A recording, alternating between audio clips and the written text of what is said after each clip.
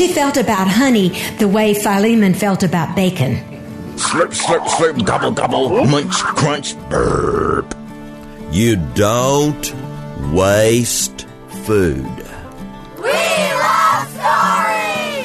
It's time for the Apple Seed, filled with stories for you and your family, all kinds of tales from all kinds of tellers. I'm Sam Payne, your host. It's such a pleasure to have you with us today. And, we always hope that the stories that you hear on the program spark memories and thoughts for you that you can share with the people you love. Some of the best places for sharing those stories are in front of a cozy fire, at the foot of a child's bed, at bedtime, and around the dinner table. But it's not just storytelling that can happen around the dinner table, and that's what we're focusing on today. Not only is the dinner table the perfect place to swap stories, but it's also where some of the best stories are made as we sit down to meals together. And so we're going to fill this hour with stories all about food. You're going to hear about unexpected dinner guests from Barbara McBride-Smith. You'll hear about an unwelcome dinner guest from Bobby Norfolk. You'll even hear a discussion about a children's book focused on a most welcome food, fry bread. And our first course in today's hour-long audio meal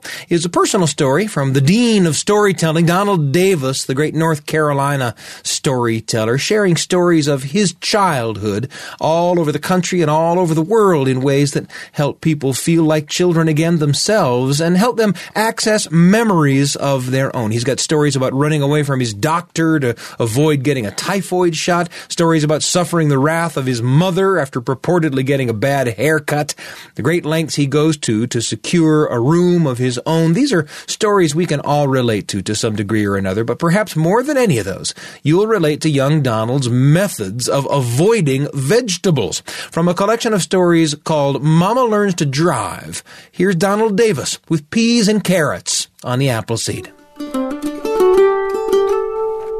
Peas and carrots. When I was born, we lived in a small frame house that had 3 bedrooms, a living room, a dining room, a kitchen, and a bathroom, but no heat. There was only one room in the house that was ever warm in the wintertime. That was the kitchen. In the kitchen, my mother had a large wood stove. It would be some years before she got an electric stove. She would build a fire in the wood stove for cooking and a fire to keep warm. We got in such a habit staying in the kitchen in the wintertime that the kitchen became the place we lived all year round. The kitchen was where we ate. There was a big square wooden table painted white. My daddy always sat on the end of the table that was far from the sink, far from the stove. I always sat on the back side of the table with my back to the wall so nobody could sneak up behind me. My brother Joe sat on the outside. He was not scared anybody was going to sneak up behind him. And my mother never sat down at all. Her place was at the head of the table, nearest the stove, nearest the sink, but she would stand between the end of the table. Do you need more food? Do you need anything else? Do you need something else to drink? And my daddy would say, sit down and eat, Lucille. I already ate. I'll eat later. I remember her never sitting down. Now, my mother had one rule about food. You don't waste food. If the food is on your plate, the food must disappear. That would not be a bad rule if you actually got to serve your own plate. But we never got to do that. No, we didn't know what was good for us. My mother would take the plate and go to the stove. Then she would put potatoes on it. Oh, you need this so you'll be big and strong. She'd put green beans on it. Oh, you need this so you'll have plenty of energy and your hair will shine. Then she would put meat on it. Oh, you need some of this so you'll be able to run fast when you go to school. She would bring back a big plate of food, and we would have to look at it until it was all gone. One day I remember my little brother Joe looking at my daddy and saying, "Is there anything you can do with food except eat it?" My dad had laughed, and then he had said, "Well, maybe so, but then you couldn't call it food." The kitchen table was also where we played. My brother Joe and I would spread a big blanket over the table, let it hang down on the sides, and then we could crawl under the table, and it was a cave. We would put a big blanket over the table, let it hang down on the sides. We would crawl under the table. It was a log cabin. We would put a big blanket over the table, let it hang down on the sides. We would crawl under the table. It was a teepee. We would put a big blanket over the... We were so dumb. That's the only thing we could ever think of to do. One day, my brother and I were playing under the table. We started wrestling around, and we got to kicking around, and all of a sudden, one of us kicked, and we broke one of the legs right out from under the corner of the table. I thought, oh my goodness, we're in trouble now. So I ran to find my mother as fast as I could so I could tell her that my little brother just broke the table. We had no idea who really did it. But we were not in trouble. My mother was thrilled. She said, oh boy, at last we can get a new table. I thought, my goodness, why didn't you tell us you wanted a new table? We could have broken this thing anytime you wanted us to. Well, we took the old table, put it on the back porch. It was eventually patched up and used on the back porch. Then we headed to the furniture store where my daddy said to my mama, now, Lucille, you pick out any table you would like. My mother looked and looked, and finally she picked what the man at the store called a dinette set. The top of the table looked like gray plastic marble. The corners of the table were not square. No, the corners were rounded, and the sides even dipped in a little bit from the corners. There was a wide, shiny metal band that had grooves in it. The band ran all the way around the very edge of the table. And the table legs looked like they were made of silver pipes. There were 2 pipe legs on each corner. They started out of sight, flat against the bottom of the table, and as they curved down on the corners, the 2 met and ended up on the floor with little feet on the bottom. There were 4 chairs that matched the table, covered in gray plastic, but the chairs had big round pink buttons in the middle of the seats and right in the center of the back. The chrome pipes on the seats rounded the back, past the seats on the side, went down to the floor where they curved around and met. My brother Joe and I learned that we could sit in those chairs, get a good grip on the edges so that we wouldn't fly out, and bounce up and down, and we could bounce around all over the kitchen. One day, we were eating at the new table, and my mother was serving up my least favorite food: mixed, canned peas and carrots. I hated peas and carrots.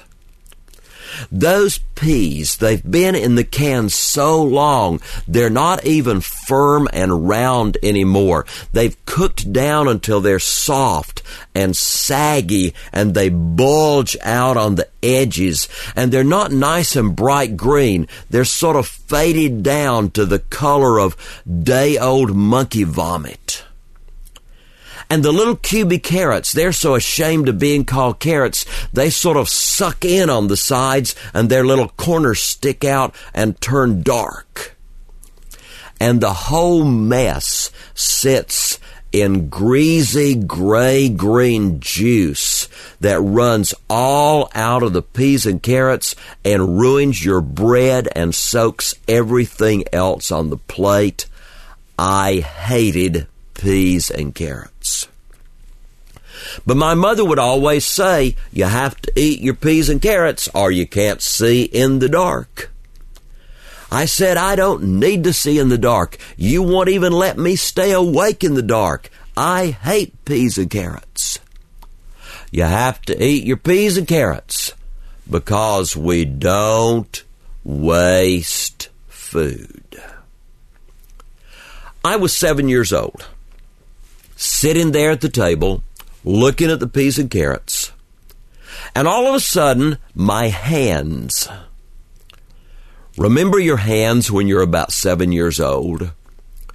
You're not really responsible for what your hands do when you're 7 years old.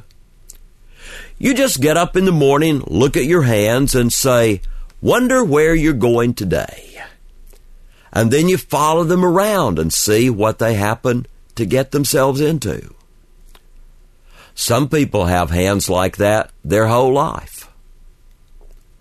All of a sudden, my hands were playing up under the new table. When suddenly one of my hands found the end of one of the big pipes that started the leg on the corner.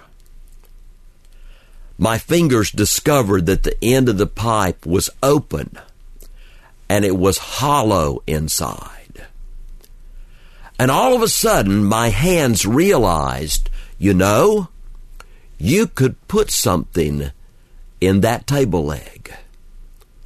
Why, you could put peas and carrots right in there.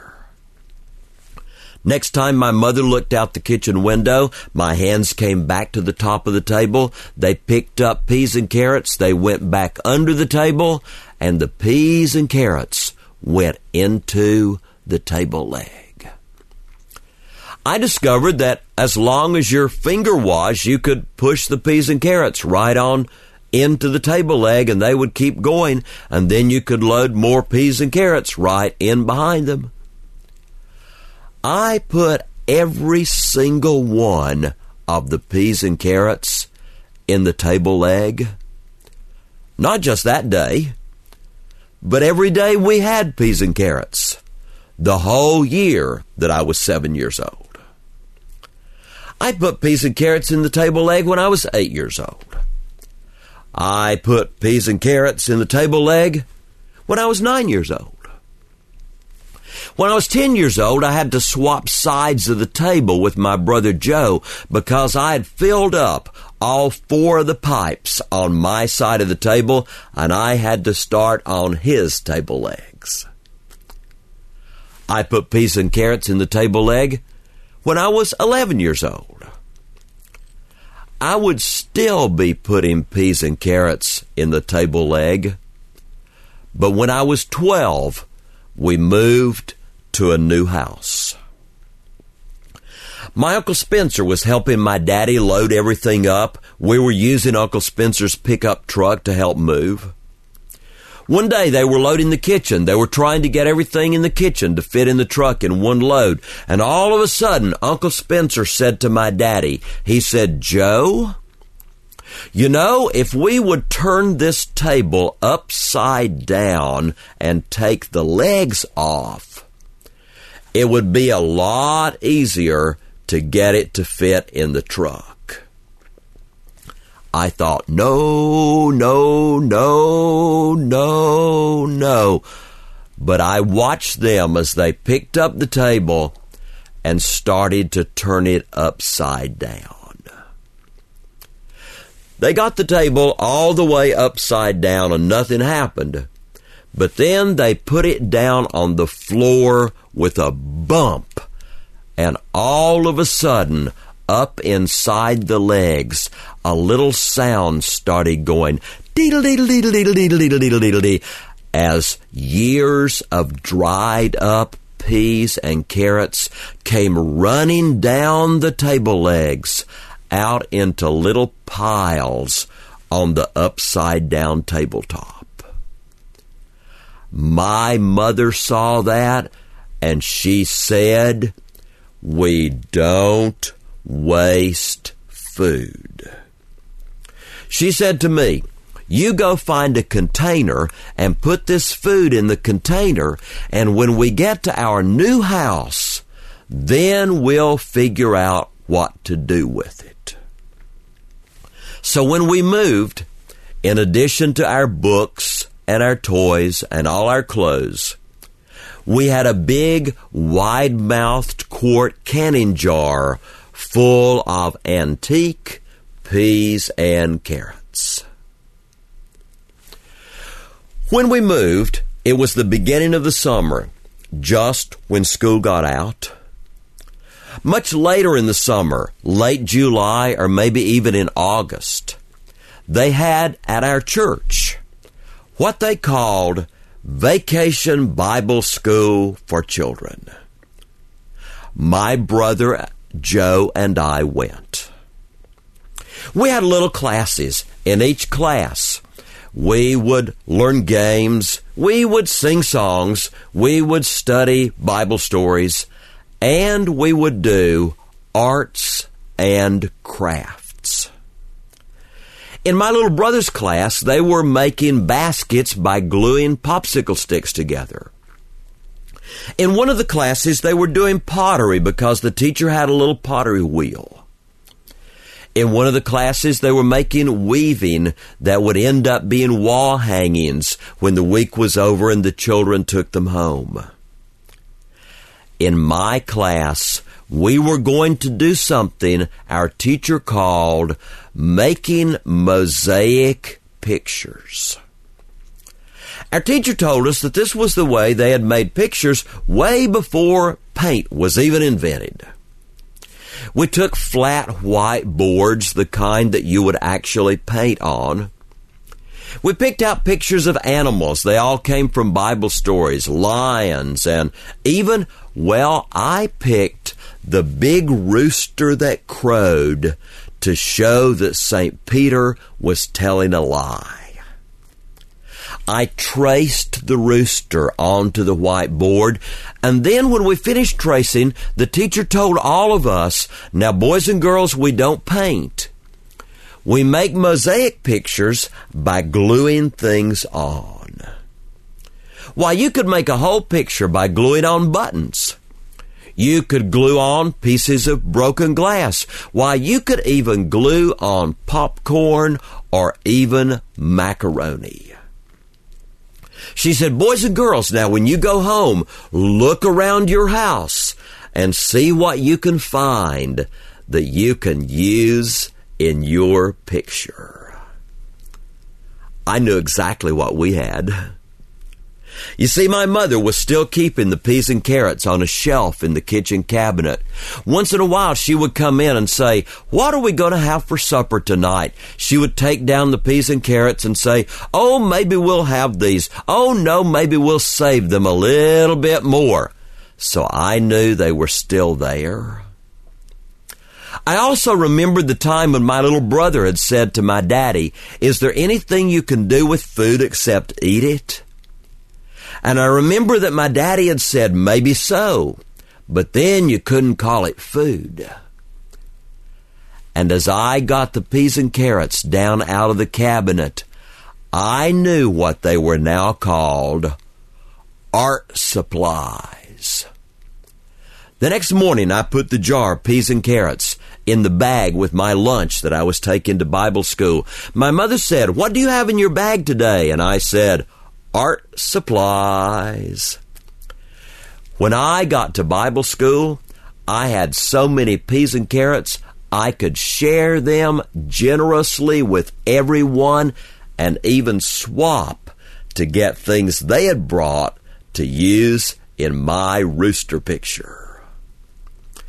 Oh, the rooster turned out beautifully.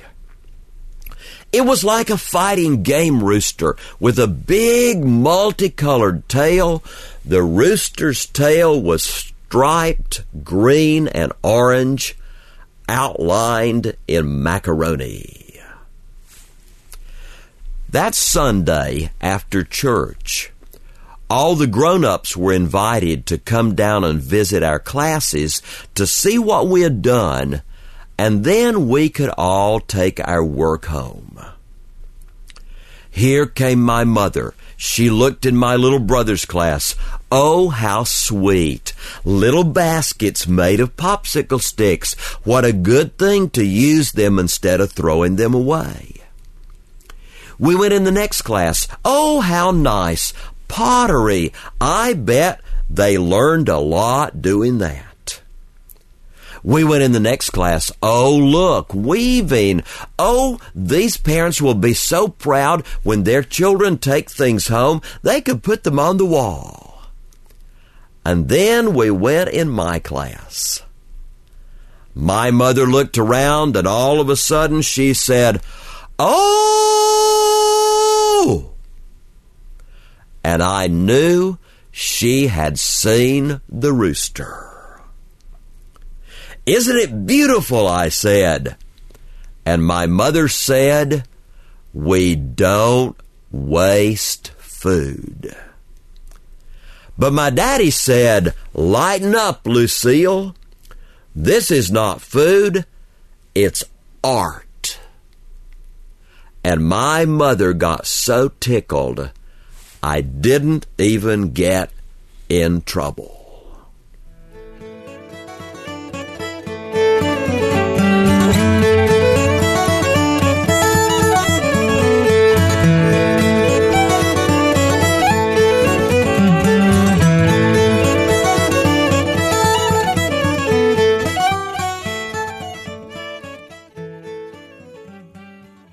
Donald Davis with Peas and Carrots. What methods have you used to dispose of unwanted food in a clandestine fashion? The trash can? A napkin? The dog? What a pleasure to bring you that story. Donald Davis is a favorite of ours on the program, and you can hear many of his other stories by searching for Donald Davis on our website, byuradio.org. You can also find him at his website, ddavisstoryteller.com. Now up next, a discussion about a food that's sure to make your mouth water. We're going to take a quick break and then we'll come back to it. I'm Sam Payne. You're listening to The Appleseed. We'll be back in a moment.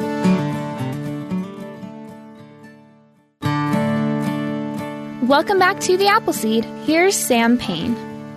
It's great to have you back with us on The Appleseed. Before the break, you heard Peas and Carrots from Donald Davis about a young Donald's efforts to trick his mother into thinking that he actually ate his vegetables. Nobody's ever tried that before, have they? Certainly not you, right?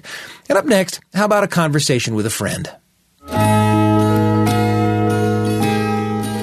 Great stories come into our lives in so many ways, through the things we see on screen, through films and television, through the stories that we tell around the kitchen table or around the living room, through our interactions with great food or great music, and of course, in the great books that we find ourselves interacting with. And talking about all of the ways in which great stories get into our hearts and minds is something that we love to do here on The Appleseed. We love to do it with friends, which is why I'm so glad to have Gene Nelson behind the microphone with me here. Gene, it's great to have you. Thank you, Sam. Wonderful to be here. You know, in some of your previous visits, we've talked a little bit about award-winning books for young people. We've talked about Caldecott winners. We've talked about Newbery winners. And you've got an award-winning book for us today, too. I do. And it's an award that maybe a lot of people are unaware of. It's called the Robert Seibert Award. And it's given annually by the American Library Association to the best informational book of the year. And usually those are a little bit thicker. Yeah. Just really packed full of information and charts and graphs. This year, a surprising choice to me, and I had some that I thought were going to win, and it's a little book. It's a picture book. And picture books have won before, but this year it goes to fry bread. Ever had fry bread, Sam? Oh, listen, when I saw that book come out, my mouth started watering. Oh, it's wonderful. Fry Bread, a Native American family story, written by Kevin Noble Malyard, illustrated by Juana Martinez Neal, and she's a former Caldecott Honor winner for illustrations. And it's a pretty simple story. You can see the illustrations, just beautiful, about children and family joining together to make fry bread. Yeah. And growing up in Arizona, we were not far from the Pima Reservation in Mesa area. And my mom was a cook, and she loved to make fry bread. And boy, does this bring back memories. And it's a wonderful story about how fry bread brings us together as people. Yeah. Not just children, and how it creates art and how it creates taste and color, because sometimes a fry bread can be nice and golden. Yeah. And then if you want it a little bit crispier, it's getting a little bit browner. And I like that crispy one. Give me that crispy flavor, taste, and texture. And it's a beautiful book. And for those of us who may be challenged perhaps in the kitchen. I'll raise my hand. I'm going to raise my hand right there. Everybody in the studio. Yeah. And at the very, very end, we actually have a wonderful recipe on how to put fry bread together. Oh, that's fantastic. And when I have to admit, when I first heard this book won, I'm going, oh, man, how come some of my other books didn't win? But as I spent time with this, it is really a great informational book. Yeah. And talk about the importance of this very simple food. Yeah. And yet, as people will argue that, no, my fry bread is authentic and it's tastier than yours. Yeah. And everybody's fry bread is always the best when they make it. When they make it. That's part of the magic of it, really. Oh, I think so, too. And as illustrated so beautifully in this book, a lot of people gathered around a table together to make fry bread. And I'll tell you, my introduction to fry bread, we always hope that the stories that we bring to the show here spark memories that we can share, you know. And I am just awash in a memory of fourth grade, and a bunch of the teachers in my elementary school, one of the teachers in my elementary school owned an apple orchard near the school. And we all went out to his apple orchard one day for a mountain man rendezvous. Oh, there you go.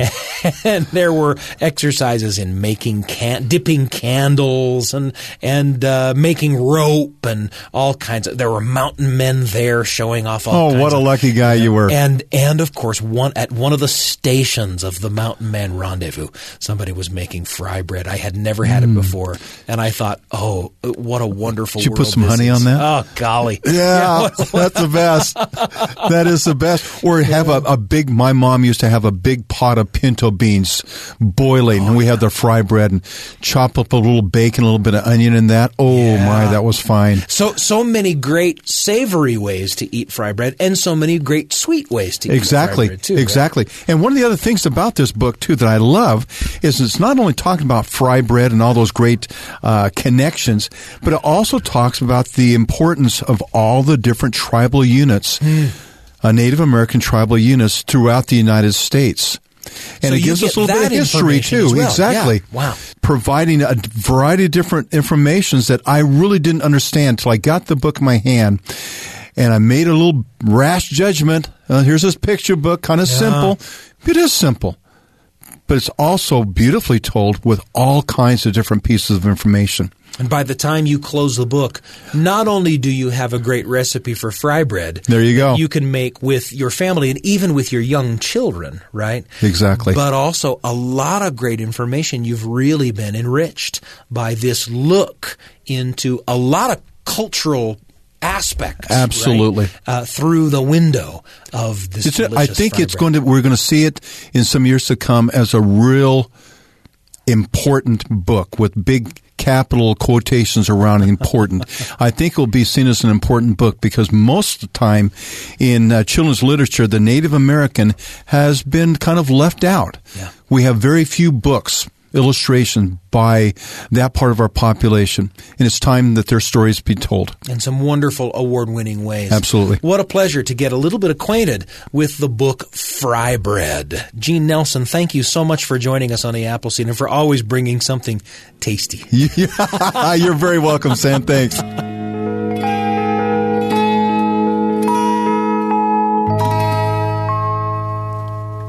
Great stories come into our lives in so many ways. And it was a pleasure to speak with Gene Nelson about the picture book Fry Bread, and pleasure to talk about fry bread in general if you want to know. If you're like me, your mouth is watering listening to that conversation. We've talked about unwanted food at the dinner table, but what about unwanted guests? Well, hopefully you're a little more hospitable than the character in this next story. Bobby Norfolk is a St. Louis storyteller and educator, 3-time Emmy Award winner, and the recipient of an honorary doctorate degree from the University of Missouri, St. Louis. And in this story, Anansi and Turtle go to dinner. Dr. Norfolk tells the story of that legendary trickster, Anansi, and the lengths he goes to not to share his food with Turtle. Here's Bobby Norfolk on the Appleseed.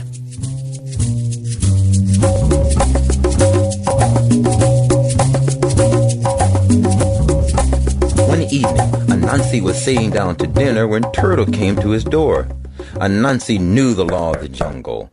If you have company and you have food, you must share the food with your company. Come in, Turtle. You're just in time for dinner, Anansi sighed. Turtle sat down. Thanks, Anansi. How are you? Turtle reached for a bowl of yams.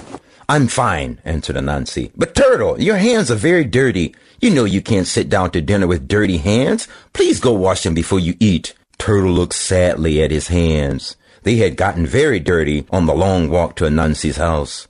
Oh, you're right, Anansi. I'm sorry. I'll be right back. Turtle slowly crawled off to wash his hands.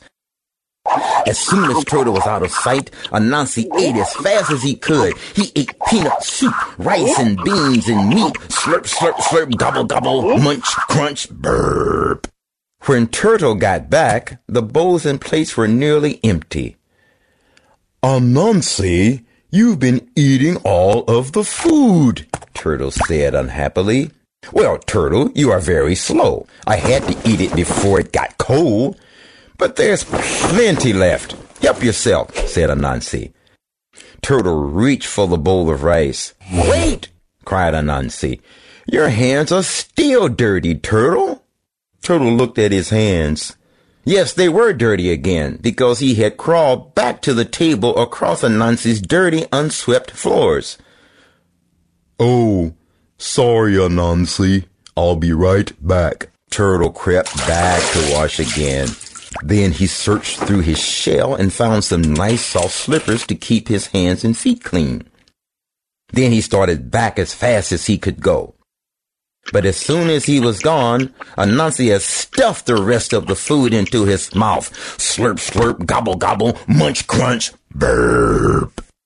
When Turtle saw the empty table, he cried, Anansi, you have eaten everything. Turtle, I could not wait any longer. The food was getting very cold.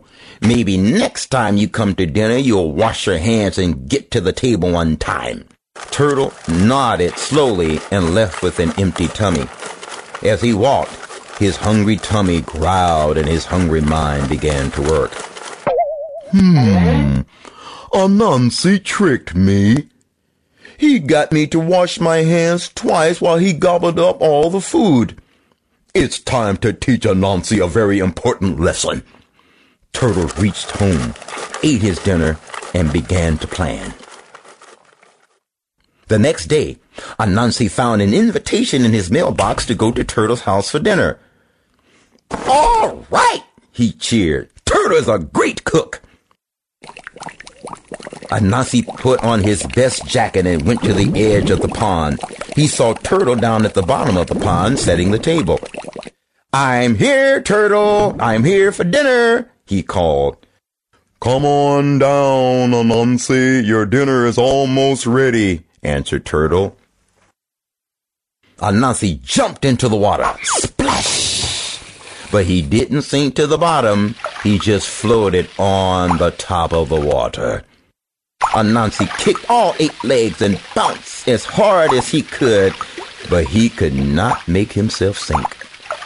Hurry, Anansi! Dinner is getting cold, grinned Turtle as he watched Anansi splashing above him. Anansi climbed out and tried again and again and again. Splish, splash, splish, splash, splash! He could not sink to the bottom. Anansi thought, "Aha! I know what to do. I have big pockets in this jacket. I'll put heavy rocks in the pockets and I'll drop right down to Turtle's house." Anansi gathered big rocks and filled his pockets. Then, kersplash! He jumped into the pond. Glub, glub, glub. He went down, down, down to the bottom of the pond where Turtle had set out a feast. "This sure does look good," said Anansi as he reached for a bowl of food. "Wait, Anansi!" Turtle cried. "You know you can't sit down to dinner with your jacket on. Please take off your jacket." "But Turtle, if I take off my jacket..." "You must take it off if you want to eat," said Turtle. Anansi slowly took off his jacket and hung it on the back of his chair. He popped right back up to the top of the water. Anansi floated and watched as Turtle ate every bite of the feast. He had plenty of time to think while he watched. Finally, he climbed out of the water and started back home. Turtle tricked me out of a meal just like I tricked him. I guess my mama was right. What goes around comes around. And that's the end of that.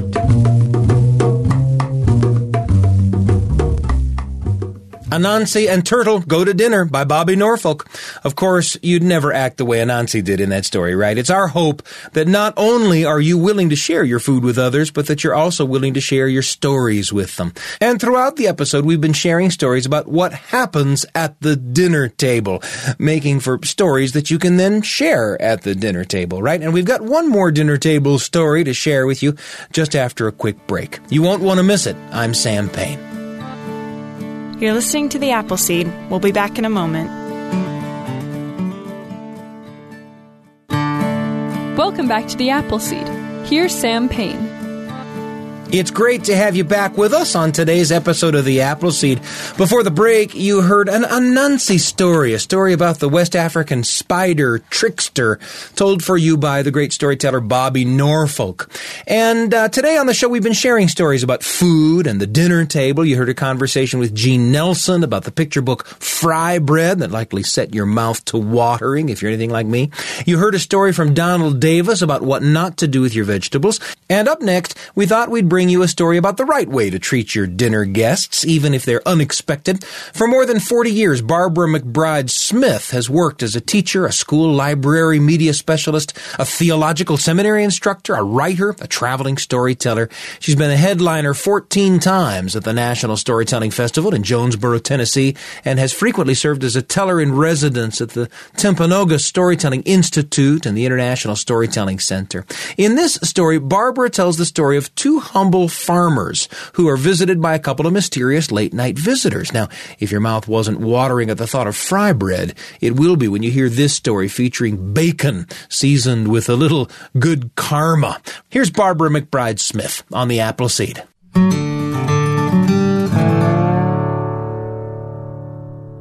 I'm going to close with one little story now. It's one of my favorite myths. It's one that's not very well known. I discovered it and then decided to retell it. And I gave it to my husband as a gift for our 25th wedding anniversary. And this coming week, it would have been our 53rd wedding anniversary, had he made it that long.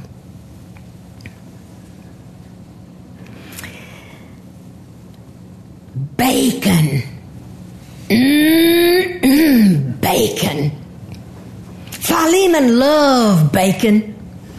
Every morning he would wake up with his old bones aching and he would say, bacon. If he could just manage to get his weary old body up out of that bed and go out to the garden and find a cabbage head big enough to pick. If he could go to the nest of Agatha, the goose, and find a few fresh eggs in her nest, then he would have almost enough.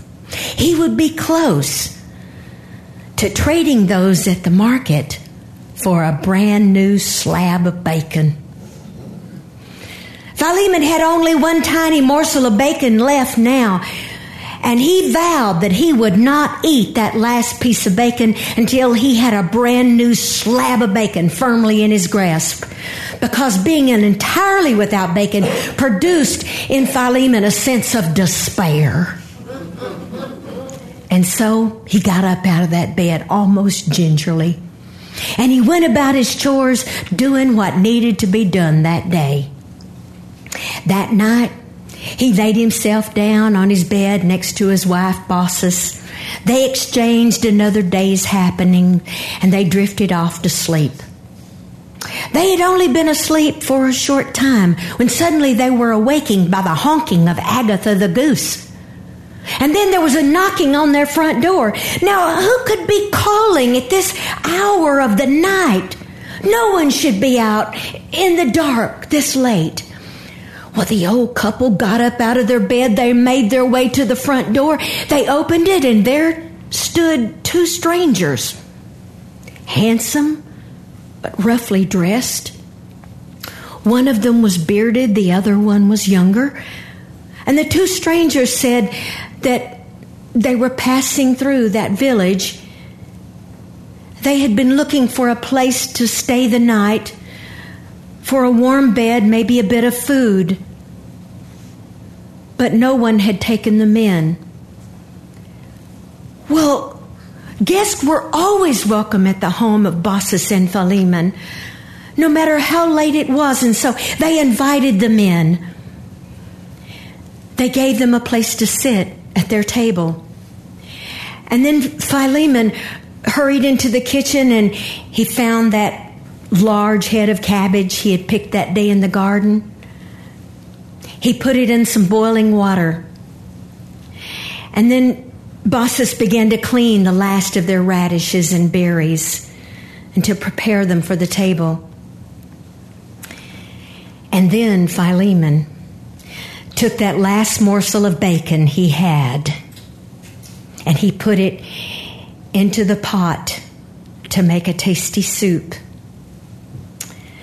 That was when Baucis looked up to the top shelf of the cupboard, and she saw there the jar of honey. She felt about honey the way Philemon felt about bacon. But she and Philemon were getting too old and too weak to run from the bears and the bees who loved that honey as much as they did. So they had only about 2 tablespoons full left in the bottom of the jar.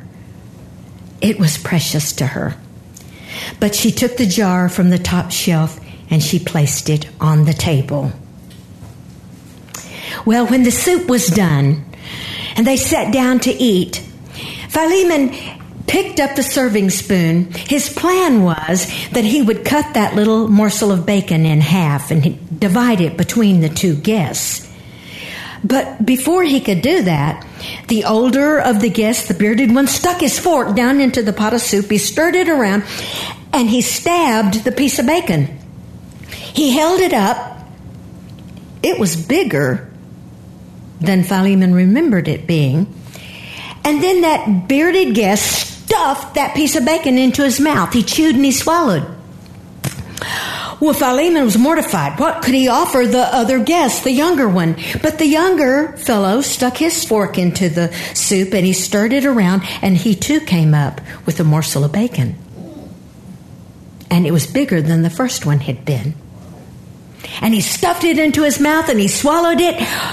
And then that younger guest reached out and he picked up the jar with the little bit of honey in it. He tipped it up over his plate and he poured out all of the honey onto his plate, every single drop. Well, Baucis turned scarlet. She was perspiring. What could she do now? What could she offer to the other guests? There was no more honey left. But she looked as that younger guest set the honey back down on the table, and the jar began to fill itself. It filled itself with honey all the way to the brim.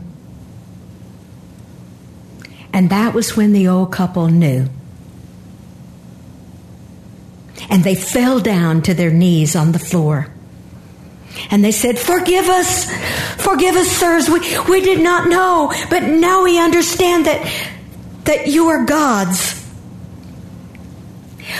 We are sorry for this humble meal. We gave the best we had. Oh, did you? Did you? Said the older of the two gods, who, of course, you know by now is Zeus. He said, you gave the best you had? And what about your goose?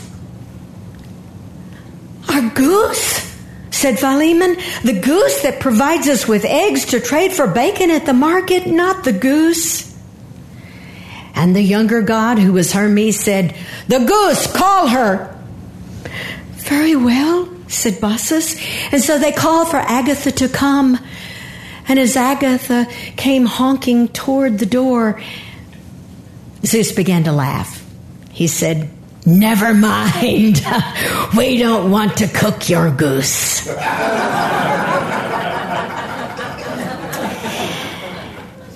And then the two gods explained to Baucis and Philemon, we came to this village seeking only a bit of food, a place of shelter, and everyone in this village turned us away except for you. And now you shall be rewarded. Come with us. And the two gods took the old couple up to the top of a hill where they could look down in the valley below and they could see their village. And as they watched, a great flood descended upon that valley and destroyed everyone in the valley. It destroyed every home except for the home of Baucis and Philemon. And the old couple wept for their neighbors. And then the two gods said, now, your home, it will become a temple. And as Baucis and Philemon watched, the mud bricks of their little hut turned to marble. And the roof transformed into gold. And the two gods said, now, you may wish for anything, and it will be yours. And the old couple had to think about that. They had been married for many, many years. They had shared their love and everything they had for all that time. And they knew they did not wish to live without one another. And so they said to the two gods, we understand we could wish for anything. We could have wealth unknown, honey that flows, bacon without end. But this is what we wish. When our time comes to die, allow us to die in the very same moment. And it was so. The old couple, Baucis and Philemon, they lived on a good many more years. They enjoyed their bacon every day. They managed to run from the bees and the bears with the honey as best they could. And when their time came to die, the old couple joined hands. And they say that today in that valley where the old couple lived, there's a large oak tree and a smaller linden tree, and their branches are intertwined, and they grow from the same trunk. Do not neglect to show hospitality to strangers, for by doing that, some have entertained angels unaware. Hebrews 13:2. too. Good night.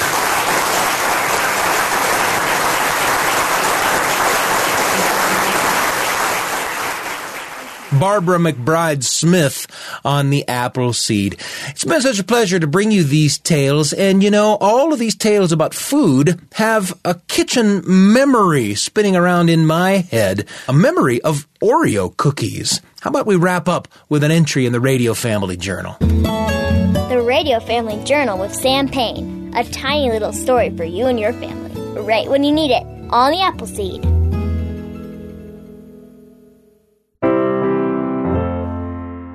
My Grandpa Payne, my dad's dad, was pretty free with treats. He always had a bag of lemon drops in the glove compartment of his car. We were as free to as many as we wanted.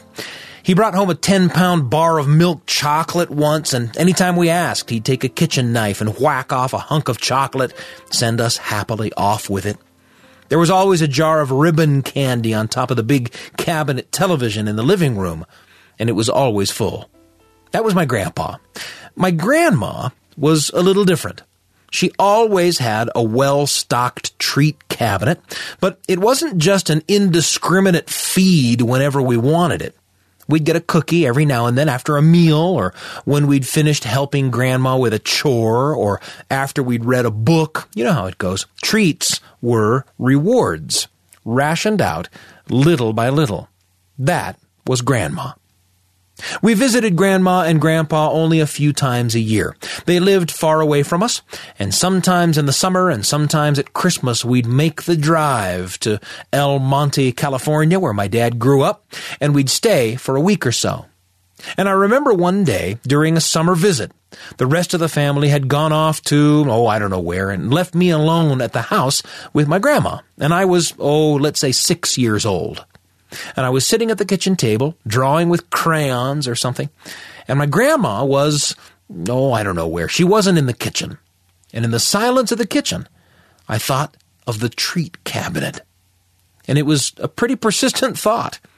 And soon, I was going over there to the treat cabinet, and not long after that, I'd pulled a full package of Oreo cookies out of that cabinet, and I opened the package and took a cookie out.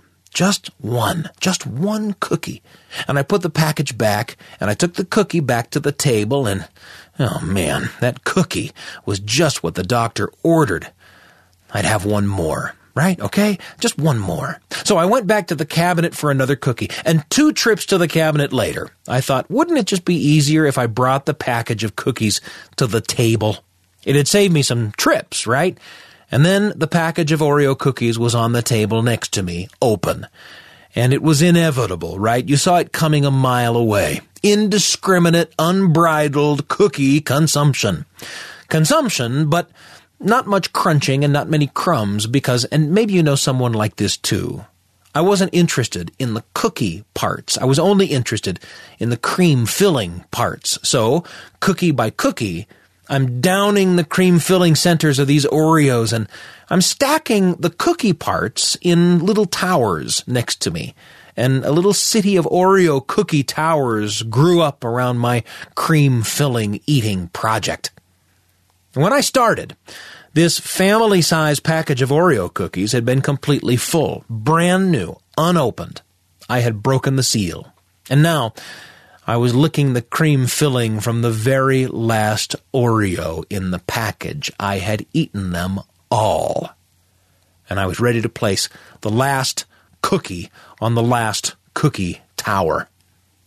And at that moment, into the kitchen walked my grandma. I had forgotten she was in the house. Heck, I think it's safe to say that in my cookie binge, I had forgotten she existed. But now, here she was. The treat rationer. And there I was, the wreckage of an entire package of Oreo cookies littering the table around me. There was no escape. There wasn't time to reverse the damage, no chance to turn back the clock or replace the cookies with a new package. There was only time for a little 6-year-old spin, and I had to think fast. The inevitable question came from my startled grandmother. What's going on in here? And in a moment, I threw the only Hail Mary pass I could think of. Well, Grandma, I thought you might like some cookies after whatever work you've been doing in the other room. Thought I might like some cookies? My grandma said it over the rims of her glasses. Yeah, I said. But I didn't think you liked the cream filling, so I did you the favor of eating the cream filling. Here I gestured with a flourish to the stacks of cookie discs on the table. And, as you can see, I saved the best parts for you. You're welcome. But it didn't work exactly as I hoped. She didn't believe me, but she did begin to laugh. In fact, she was still laughing when my mom and dad got back to the house. So, I guess that in the end, everything was just fine. The Radio Family Journal with Sam Payne. A tiny little story for you and your family. Right when you need it. On the Appleseed. Thanks for joining me for that entry in the Radio Family Journal. And also, of course, stories from Barbara McBride-Smith and Donald Davis, from Bobby Norfolk, and a conversation with Gene Nelson about that picture book, Fry Bread, one to look up for sure. Our thanks to you for joining us every time that you join us here on the Appleseed. Bring these stories into your home and into your heart. You can find us online at byuradio.org or Google the Appleseed Podcast for something new just about every day on the Appleseed. These full hour-long episodes of the show packed with stories for you and your family, and also mini episodes, Appleseed Extras we call them, just a few minutes long for when you just have a few minutes and you want to fill that few minutes with a great story. The producer of the Appleseed is Jeff Simpson. He also wrote this hour today. Our audio engineer is Carly Robison. I'm Sam Payne. Join us again, won't you? Thanks for joining us for an hour of stories, music, and conversation made for you and your family and brought to you by the Appleseed. The show is a production of BYU Radio. We'll see you next time.